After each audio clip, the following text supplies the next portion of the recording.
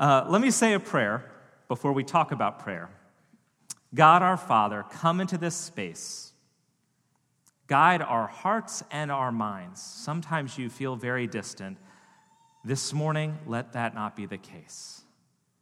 Be present with us. Amen. So I noticed on November 1st, the day after Halloween, I was watching TV. I noticed Christmas commercials started appearing, and maybe they started appearing before then, but literally November 1st, the afternoon, there was like 3 or 4 Christmas commercials in a row. Now, of course, a Christmas commercial is, if you buy something, then Christmas will be good. And so it was a Target and 2 car commercials, as if like you can't have snow and happiness without a new car. And for some of you, you might not be able to. But the description is there, right? The image is there. Christmas is on us, even though we're months, it seems like, in advance when it starts. But what ends up happening if you have kids who are like elementary school age, once they've figured out how this whole thing works, they will give you a list. They will write a Christmas list because they know how these things work and because they trust you. And you actually love a kid's Christmas list, especially when they're of a certain age, because you love the kid. You want to give them good gifts. Christmas morning in many families is an incredibly warm experience. Kindness, joy, belonging. As you share that time together, even as kids are just tearing apart gifts. And so you look forward to that as a parent. But do you look forward to going to Target or Toys R Us? It's a totally different experience. It's a business interaction, not a family experience. A company sells goods or services. You get something because you pay for it, right? That's how it works in a business. And you expect something because you've been given something. And you've been given something because you've paid for it, right? Like, so you're like, all right, I've paid for this. I should get something out of this. Basically, a business relationship is transactional, and it's very different than a family experience. The problem that I see is that many of us approach God in prayer like a business transaction instead of like a family experience and relationship. In Luke 11, one of the disciples asked Jesus, "Teach us how to pray." And in the midst of this whole description of relationship, I think there's 3 things that Jesus teaches us as he's talking about the Lord's Prayer, 2 parables and an imperative in there. It's that prayer is first bold and persistent. Second, it is dependent and trusting. And third, it is relational and personal. We'll just use that to guide us this morning as we look at this passage in Luke chapter 11. So the first thing is, prayer is bold and persistent. Jesus tells this parable in Luke chapter 11, verses 5 through 8, about a friend who has somebody traveling at night who comes for a visit. And so basically the story goes like this. A certain man had a visitor arrive at his house in the middle of the night. And as you're supposed to do in that ancient Middle Eastern world, you're supposed to provide a place for them to stay as well as food for them. They've been on a long journey. You didn't have gas stations, 7-Elevens. You didn't have hotels. So the friend arrives and he has nothing for him. He goes next door to his neighbor, knocks on his neighbor's house, knowing he will wake up the neighbor and his entire family saying, "I need some bread. I have nothing to give my friend." Now, in that ancient Near Eastern world, hospitality was incredibly important. You were obliged to provide it, but a neighbor was obliged to help the friend. It was the honorable thing to do. And you had a relationship with this neighbor. Jesus is saying, look, even if the obligation of honor in our culture, and even if the friendship is not enough, the neighbor will give the bread because of the impudence of the man, because of his bold persistence. Jesus is saying, God is a good God. Be bold and persistent with him. How do you know what a true friend is? I've heard sort of it's not really a good analogy for a Sunday morning, but the analogy of you can tell who your good friend is because it's this. It's in the middle of the night, you have a body to bury. Who do you call?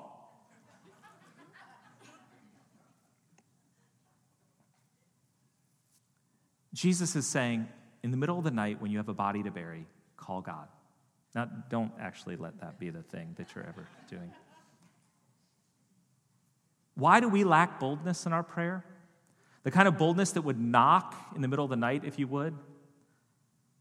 Some of us don't want to bother God with the small stuff. And there's a false understanding of God that he's only concerned about big things, and your life is not big enough. Or you want to save up. Like, I don't want to ask him about my day, and I'm a little bit stressed out because I want to save it up for like a big thing. Like cancer, right? Just save it up. A lot of our lack of boldness is because we don't understand the nature of God. Jesus says, look, this God says, ask, seek, knock. Verses 9 and 10, he says, look, ask and you will receive, seek and you will find, knock and the door will be opened. Jesus is saying, go to God with everything, for everything, in every situation. God wants you to ask. So how do we do it?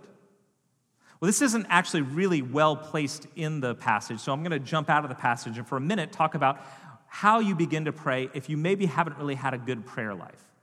Well, let me take it back. Jesus does actually talk about it. He uses this thing that we now call the Lord's Prayer, in Catholic circles, the Our Father, right? Our Father who art in heaven, hallowed be thy name. We say it every week. Now, when Jesus is asked, how do you pray, and he says this, he doesn't just mean, I want you to repeat this rote hundreds and hundreds of times. Although, there is a benefit to having things in your head because you've repeated them hundreds and hundreds of times. But what Jesus is getting at here is the order of prayer and the themes that should be present in your prayer. And they're all there. Adoration and praise of who God is, hallowed be your name. Confession of your sin, rightly putting yourself beneath God. And coming to him with your need. I need bread today, Lord. I need you to deliver me this day, Lord. One modern saint talked about the transformation this prayer had in his life. He said, growing up, we said this prayer in my family, because he grew up in a Christian home, every single morning at the breakfast table. And I thought, oh, that's great. He said, but as he was a teenager, he began to hate the prayer.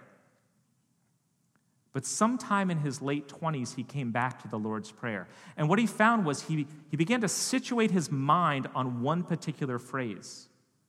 Our Father who art in heaven. Or, thy kingdom come, thy will be done.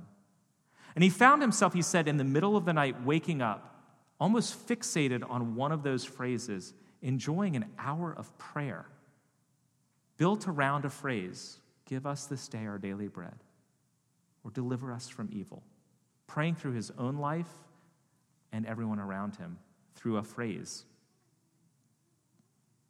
He went on to talk about how he lives in Los Angeles, and the traffic is horrible, and he finds his mind constantly going back to the simple phrase, our Father who art in heaven.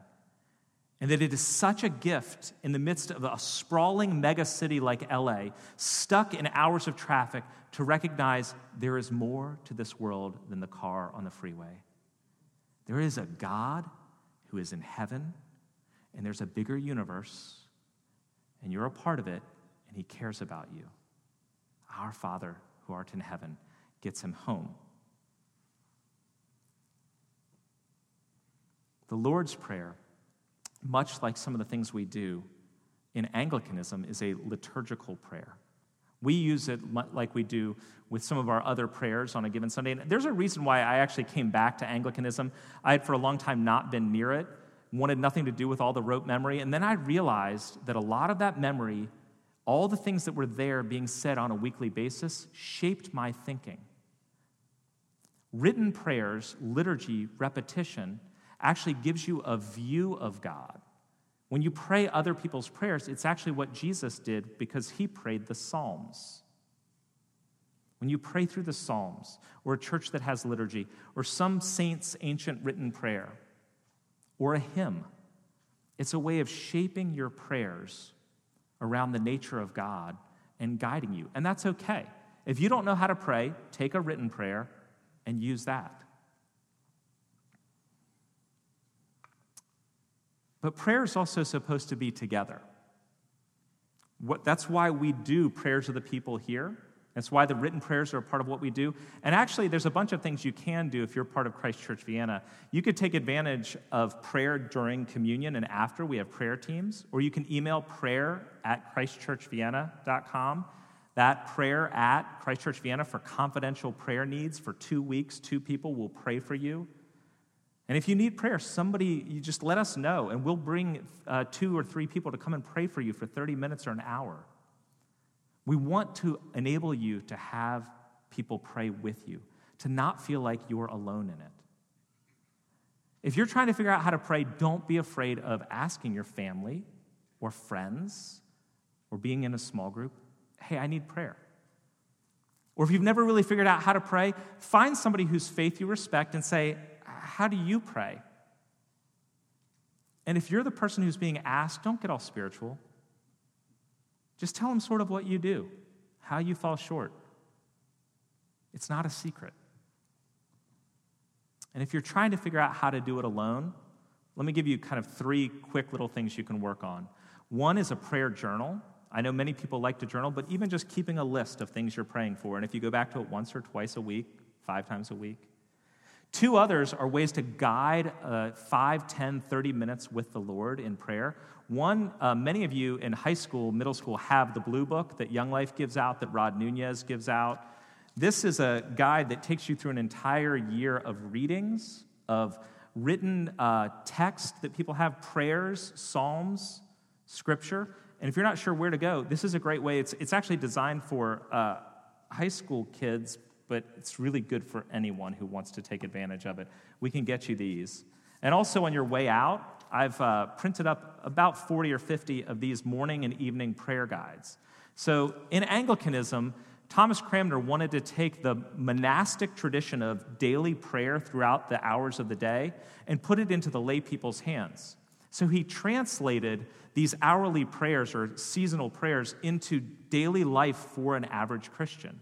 So if you actually pick up one of these on your way out, it will actually help you to find your readings to guide us along with the church from now through Easter, and is a very simple way to order yourself in praising God, confessing to Him, using somebody else's prayers to guide your prayers, and then taking some time to pray on your own. You could do this in 10 minutes or an hour every single day. It's really easy.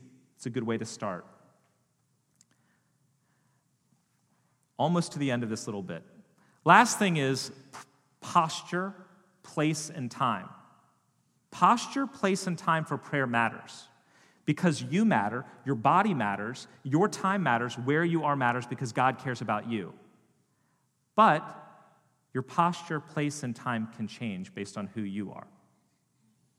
Jesus prayed in a number of different places.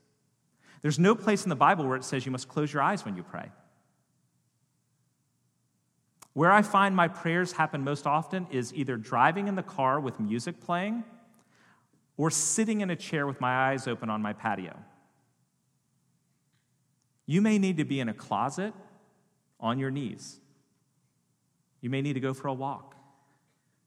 God wants to meet you where you are. That's the idea. Don't over-spiritualize prayer. Talk with God, just like you're talking with somebody else, alone, in a small group, here at church. You actually can't do prayer wrong unless you don't do it. C.S. Lewis writes that great fantasy called The Screwtape Letters, in which a senior devil is instructing a junior devil on how to tempt a human Christian. And the senior devil says this: the best thing where it is possible is to keep the patient from the serious intention of praying altogether. Whenever they are headed to God Himself, we are defeated. But there are ways of preventing Him from doing so. The simplest is to turn their gaze away from Him towards themselves. Be bold and persistent in your prayers. Secondly, in prayer is dependent and trusting. Prayer cultivates dependence and humility, which is necessary for faith at all. Jesus tells the little parable in the end of this section, verses 11 through 13. If a boy comes to his father asking for an egg or for fish, the father doesn't give him a serpent. Basically, a kid comes to his parent and he's hungry, and the dad doesn't give him something that's going to kill him. We get that. And Jesus is saying, the same is true with your father. One preacher talks about an analogy like this. In the middle of the night, who can go and wake up the king and ask for a glass of water? If the guard at the castle gate walks up through the castle, knocks on the king's door and says, "Hey, king, I'm kind of thirsty down here. Can you get me a glass of water?" He's done for. But if the king's daughter knocks on his door and says, "Daddy, I'm thirsty," she has access. She's the only one who can do that in the middle of the night. Because she's a child who trusts her parent. She's not an employee who figures the relationship is somewhat tenuous. Many of us approach God like employees instead of like children. But recognizing that God wants to give us good gifts, going to him cultivates a dependence on God. Now, dependence on God is not that story that many of you have heard about the guy in the flood praying for a way to escape the flood, right? You know the story. You've heard it before. Floodwaters are rising. Guy starts praying, "God, deliver me from the flood." A truck comes along. Get in, get in. The floodwaters are rising. No. I'm praying to God. He'll deliver me. He has to go up to the second floor because the first floor is flooded with water a day later. And a boat comes along, right? The boat comes along, and can you get in the boat? No, I'm praying. God will deliver me. All right, the boat goes on. Finally, the waters fill up so high he has to get up on the roof of his house. A helicopter comes along and says, "Get in the helicopter, quick, we'll save you." No, I'm praying. God will deliver me. I trust God. I'm dependent on him. The floodwaters kill the man. He gets to heaven. "God, why didn't you deliver me?" "Well, I sent a truck and a boat and a helicopter. What more did you want?" Dependence on God is not an idiotic faith that sits back and waits for things to happen. And yet, dependence on God is a constant recognition that there's nothing you do or can do independent of God. You cannot guarantee your next breath or heartbeat. When you live with a constant awareness of that, it cultivates a prayer life of absolute and total humility. God does not help those who help themselves. That's not in the Bible. That's an American autonomous understanding of God. Rather, we are in constant dependence on God for all good things. Prayer is dependent, and it's trusting and entrusting. In the Lord's Prayer, it says, "Thy kingdom come, thy will be done." Thy kingdom come, thy will be done is basically desiring God's purposes for all creation more than your purposes for you. We live in a me-centric default setting where we're constantly asking for what I want, how I want it. When we begin to pray, what ends up happening is that our hearts begin to be shaped to desire what God desires for us and in this world. And so in the midst of dependence and trust, we pray, "Thy kingdom come, thy will be done," which is entrusting all of our worries to God. Now, what we tend to do is our brains start getting anxious when we're worrying about something in particular. And we're constantly thinking about the what if. And our brain jumps from one thing to the next until we're frantic about some anxious thought. Jesus in the Lord's Prayer is saying, hand that over to the Lord. Be open-handed with your kids, with your health, with your money, with your future. Lord, your will be done in my kid's life. Lord, your will be done in my career. And you trust it to him. You're trusting that what God gives and does is greater and better than you can imagine. And the reason that we can do that is because God is not a boss. He is a father. Prayer is bold. Prayer is dependent. But prayer is also relational and personal. Jesus talks about saying, our Father in heaven. He talks about a father giving good gifts to his son or a friend. Having God as father and friend was absolutely unique in that ancient Near Eastern culture. Now, Judaism did have an understanding of God as father, but they were very cautious with it. Jesus uniquely comes along and says, no. Go a little further than you're thinking. Don't just say God is the father of the nation. He birthed Israel. God is your father. He cares about you. He is very personal and wants you to know him personally. This is absolutely unique in world religions as well. Islam is very, very cautious and careful to stay away from the personalization of God as Father. He is a holy other being, creator, judge, but not Father. Buddhism doesn't have an idea of a personal God. It's an impersonal nature of divinity of some sort that's not really divine. But Father, no. Jesus comes along and says, God wants to be your Father. And you cultivate that relationship with him through prayer.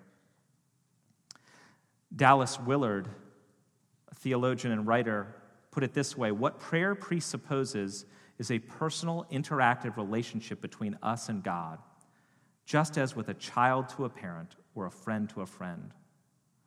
We are simply children walking and talking with our Father at hand. Jesus wants us to experience the intimacy that he experienced with the Father. In John chapter 5, Jesus talks about, he says, I do nothing of my own accord, but only what I see my Father doing. He had such a relationship with God the Father that he lived out of a constant interaction with his Father, doing what his Father desired. And his prayer for the disciples in John 17 is, just as you, Father, are in me and I in you, may they also be in us.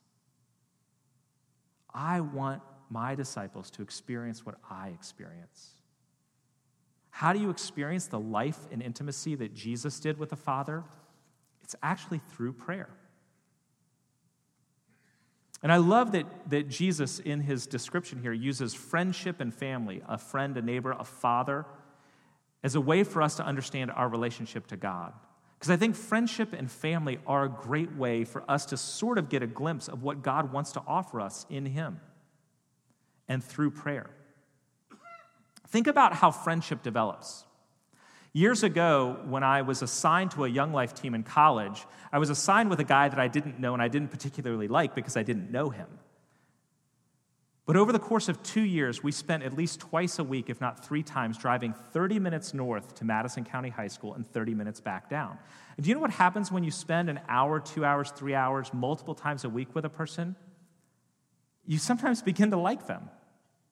This guy that I didn't know and didn't really care about became one of my closest friends. I began to understand what he liked and to even like what he liked, right? To the point where now, years later, still in friendship with him, I can pick up a book and think, oh, he'd like this book. Or I might even laugh at something thinking that he would laugh about it. So I'm really laughing, projecting him laughing, right? When you pray and pray more and pray more, what happens is prayer shapes our heart to the heart of God. It increases our love for others and our desire for his purposes in this world and in our life, not just our own purposes.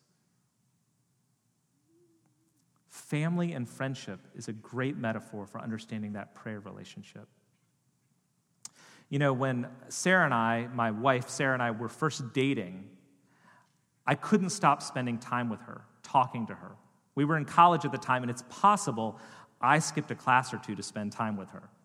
Now, she might have skipped a class or two to spend time with me. I can't remember which way it was, but we couldn't stop spending time together.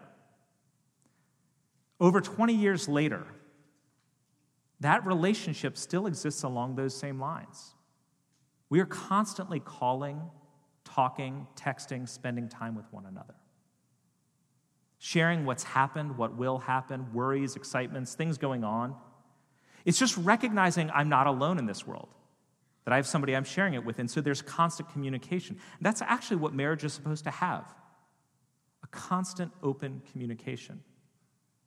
Good friendships have constant, open communication. Prayer can be constant, open communication with God. In 1 Thessalonians, it says, pray without ceasing. I've experienced that in the midst of taking my thoughts. Do you know that your brain is always moving until you're asleep, and then even then it's moving, you just don't think about it? But right now your brain is thinking, and it's thinking about other things while you're hearing me. You're able to process what I'm talking about while thinking about all the other things you want to do, where you want to eat after this, when is this sermon going to be done. What I'm suggesting is prayer. What I came to realize in that idea of pray without ceasing is not that for 24 hours a day I need to be on my knees praying, but rather I invite God into my thought life, that he is a constant companion, the one I'm conversing with. The way that we most often do it psychologically is I am conversing with me about me. Pray without ceasing is I am thinking about me, but with God, not just with me. Dallas Willard, again, said this: the most adequate description of prayer is simply talking to God about what we are doing together. Prayer is sharing with God my concerns about what he too is concerned about in my life. And of course, he is concerned about my concerns. And in particular, that my concerns should coincide with his. In prayer, your heart and God's heart are being aligned through presence together. You with him, he with you. Your heart's desires being laid bare before him, and his purposes shaping your heart's desires. You know, I love that in this passage, Jesus tells us that our Father wants us to pray. God wants a relationship with us, is what this is telling us. If you've never experienced the relational depth that God offers you through his son, Jesus Christ, he offers it very simply. The basic story is this. You hear it in Luke chapter 15 that we're going to get to in January, when Jesus talks about the prodigal son, that a son is alienated from his father, runs away, distances himself, and comes back, but the father is there waiting for him. The son who has broken all the rules and rejected his father like we have with God is welcomed with open arms by the grace of his father. Now the son comes in saying, I know what I need to do. I need to pay back my dad. He has this speech prepared, treat me like one of your hired servants. But the father will have none of it. You are my son. You will never be a hired servant. And he welcomes him in. Many of us struggle with that because we relate to God like hired servants instead of like sons. But Galatians 4 puts it very clearly that we are children of God because of Jesus. It says it like this: but when the fullness of time had come, God sent forth his son, born of a woman born under the law, to redeem those who were under the law, so that we might receive adoption as sons or daughters. And because you are sons, because you are children, God has sent the Spirit of his Son, Jesus, into our hearts, crying, Abba, Father. You've got to realize that you are a son and not a hired hand. And until you do, your prayers will be cold, rote, and feel obligatory. It's the difference between relating to God like a tenant or a family member. You know, many of you have been tenants or are tenants now, and the way that works is you pay rent, right?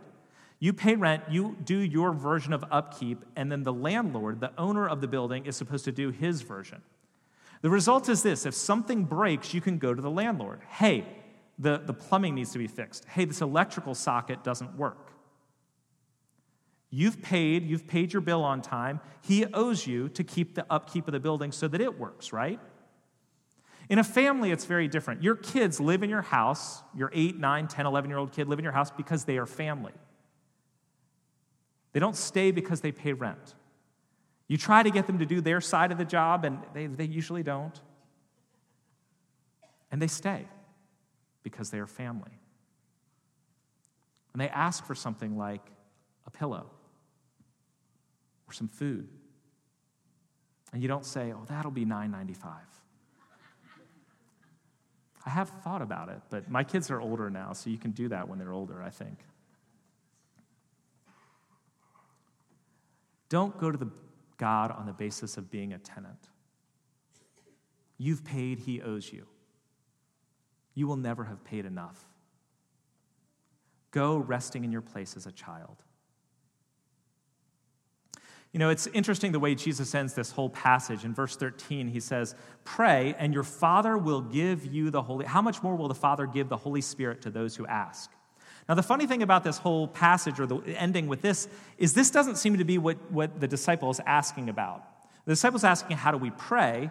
And then Jesus seems to be talking about the sort of things we want to ask about, like, our Father who art in heaven, give us bread, right? Like, Lord, I want a job. I need some bread. Or deliver us from evil. God, keep me from injuries, right? Those are the sorts of prayers we like to pray. And Jesus says, yes, pray those prayers, and God will give you the Holy Spirit. And what he's saying is what you really need is the Holy Spirit. But what is the Holy Spirit? It is God. It is God with and in you. It is God present with you. What you really need more than anything is God. And if you go back and listen to a couple of testimonies that have been given at our church, which we call A God in Life, they're online, 2 people who have experienced cancer in our church talked about this. Talked about having a knowledge about God, like I know about God, but not experiencing God, not really knowing him like a friend or a father or a spouse. So one guy said, I prayed, God, reveal yourself. I want your presence. Help me to experience you. Both of them experienced God and said that was far greater than anything else they could have asked for. It may be hard to believe, but what we need most is actually found in prayer itself. It's God. If I have God, God in me, God with me, I have all I need. Let's pray.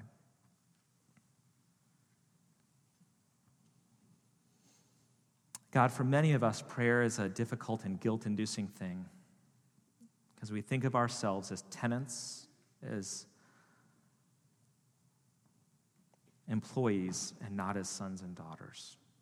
Give us the grace to rest in our adoption as children, to come to you as kids needing some food, and experience your warm and loving embrace. In Jesus' name, amen.